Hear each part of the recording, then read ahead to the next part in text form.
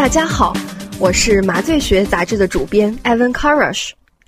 下面将和大家分享2020年1月期刊的精彩内容。本月的第一项研究探讨麻醉科住院医师对病人的人文关怀。波士顿儿童医院和哈佛医院的大卫·威塞尔医生开展了此项研究。作者采用急诊开腹手术患者的术前评估模拟场景，来评价签署知情同意的过程以及对患者的人文关怀。65名麻醉住院医师均取得了患者麻醉知情同意书。在术前访视中，患者诉说存在疼痛的感觉。作者评估了患者与住院医师之间的交流，患者签署知情同意讨论的内容，以及疼痛用药医嘱。65名住院医师中，有 14% 的医师没有开止痛药物医嘱，其他医师在访视开始后约4分钟开出了止疼药物医嘱。为患者开具止痛药的住院医师对患者疼痛症状的表现介于敷衍与淡漠之间，没有开止痛药物的住院医师反应更少，开止痛药物的住院医师在签署知情同意前后的反应较为相似。作者指出，麻醉住院医师在对患者症状体征的识别和相应处理、疼痛管理以及和病人交流方面存在差异，有时还存在缺陷。下一项临床研究探讨病人衰弱程度，并比较了预测不良预后的2种衰弱指标。克利夫兰诊所的亚伯拉罕·桑尼医生比较了改良衰弱指数以及 Hopkins 衰弱评分。改良衰弱指数是一个以健康缺陷积累为依据的模型，测量健康缺陷累积的程度。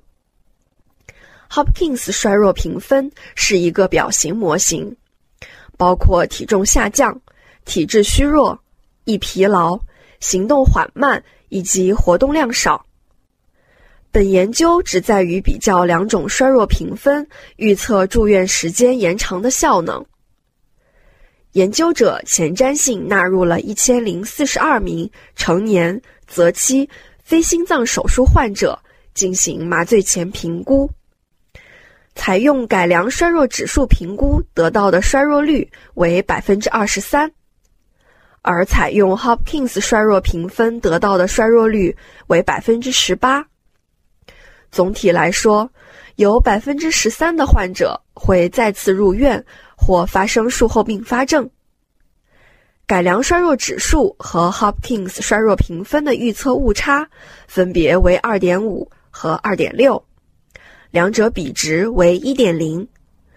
说明两者预测效能均较差。作者得出，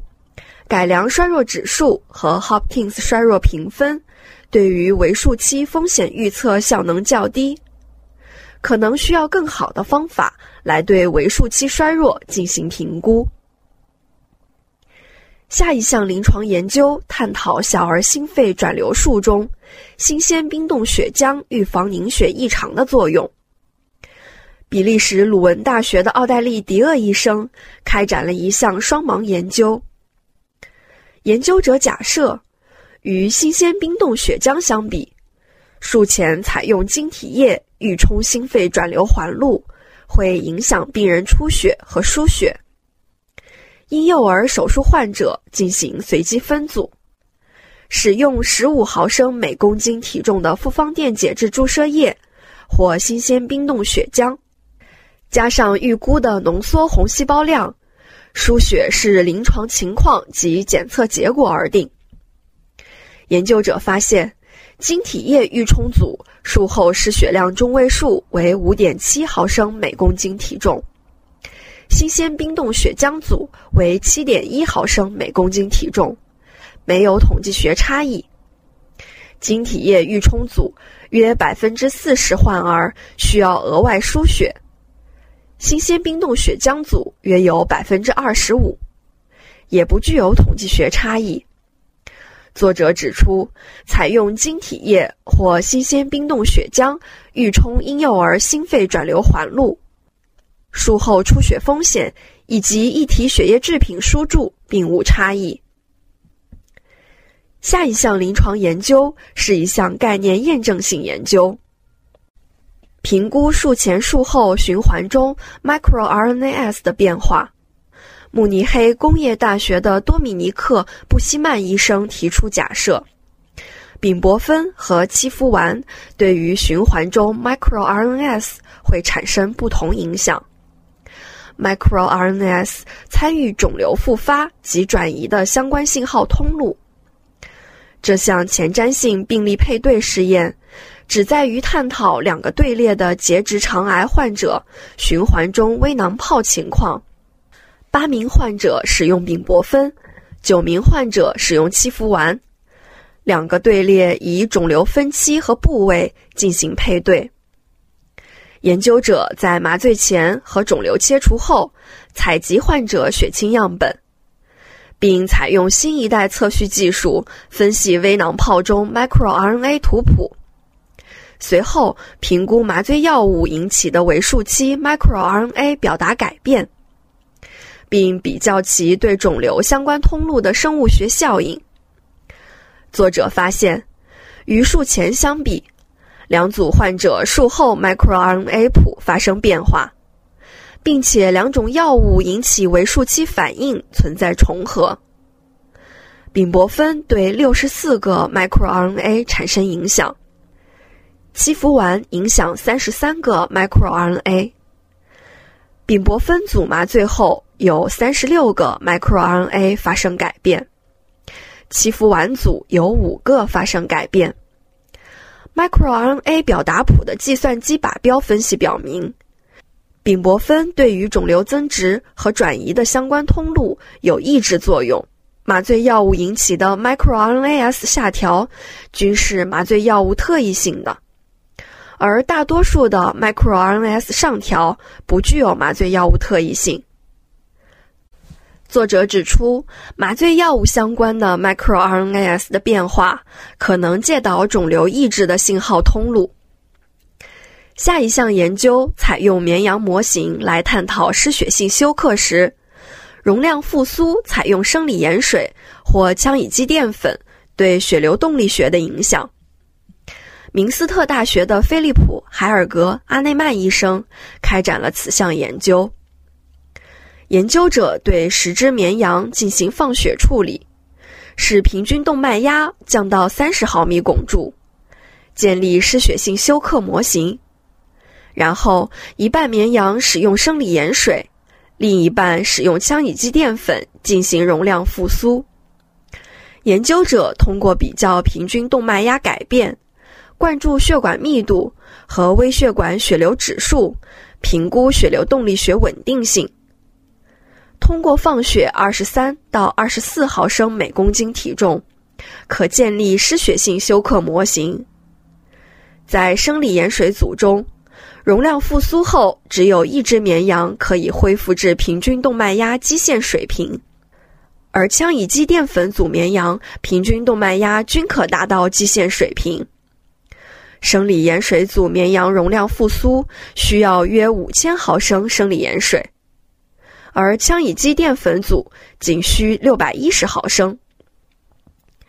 使用生理盐水容量复苏后，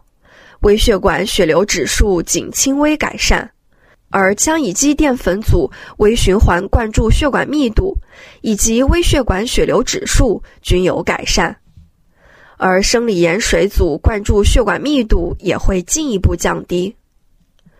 作者指出，对于失血性休克绵羊，容量复苏采用羟乙基淀粉比生理盐水能更好地维持血流动力学稳定。接下来一篇文章中探讨为数期神经认知功能紊乱的临床前研究。宾夕法尼亚大学的罗德里克·埃肯霍夫医生旨在于强调不同实验方法如何影响术后认知功能障碍。例如，现有主流假说围绕神经炎症、炎症干预以及麻醉药物不良反应。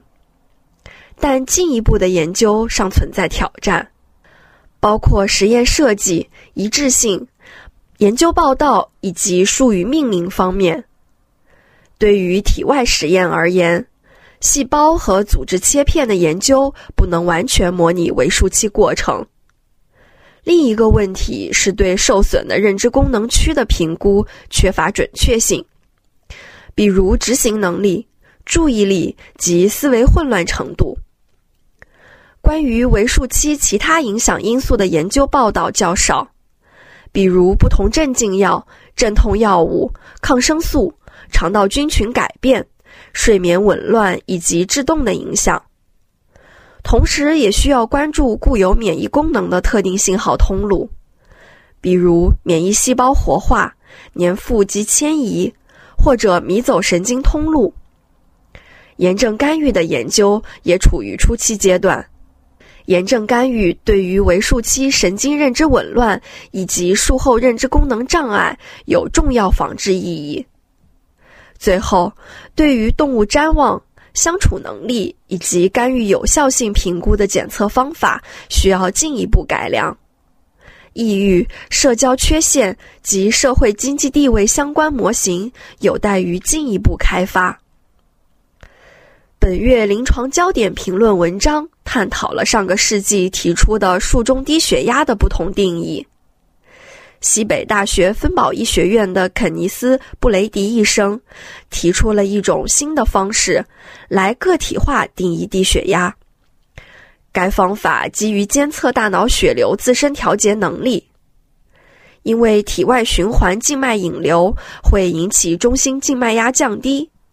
所以这项大脑血流自身调节研究强调的是平均动脉压，而非大脑灌注压。当颅内压或者中心静脉压升高时，应关注脑灌注压变化，而非平均动脉压。作者发现，实验中颅内压升高与自身调节下限的非线性诱移相关。同时也发现呼气末吸入麻醉药浓度低于一个最低肺泡期浓度。挥发性麻醉药浓度升高可以缩短自身调节平台期，而静脉麻醉药物并不具有这一效应。心脏手术期间，当平均动脉压低于自身调节下限时，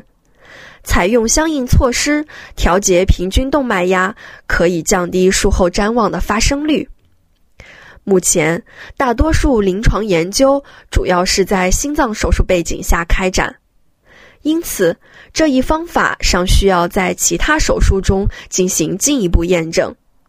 此外，缺乏 FDA 认证的大脑血流自身调节监测设备也是所面临的问题之一。最后，本月的综述探讨了为数期急性肾损伤。德克萨斯大学医学研究中心的山姆·甘伯特医生发现，为数期器官损伤是手术患者发病和死亡的主要原因。与为数期其他器官损伤相比，急性肾损伤更为常见，并且引起不良预后的可能性更大。急性肾损伤最常见的诊断方法是血肌酐升高或尿量减少。最近，新的生物标记物成为临床转化研究的重点，以提高对急性肾损伤的及时检测以及预后判断。但由于生物标记物的特异性和时效性，现有诊断方法并不适用。尽管已有很多临床研究采用了不同药物或者非药物干预，但仍缺乏预防性或逆转急性肾损伤的有效措施。近期几项多中心随机临床试验提供了新的思路，包括肾替代疗法、静脉液体置换、目标导向液体治疗以及远期缺血预处理，并探讨了这些方法对于为数期急性肾损伤的影响。作者阐述了为数期急性肾损伤发病机制、诊断标准以及为数期管理的最新进展，同时也强调了正在进行的预防和治疗手术患者急性肾损伤的研究。各位同道，2020年将会是麻醉学领域精彩纷呈的一年。麻醉学杂志将持续更新麻醉学领域的新的研究。感谢您的关注，我们下期再会。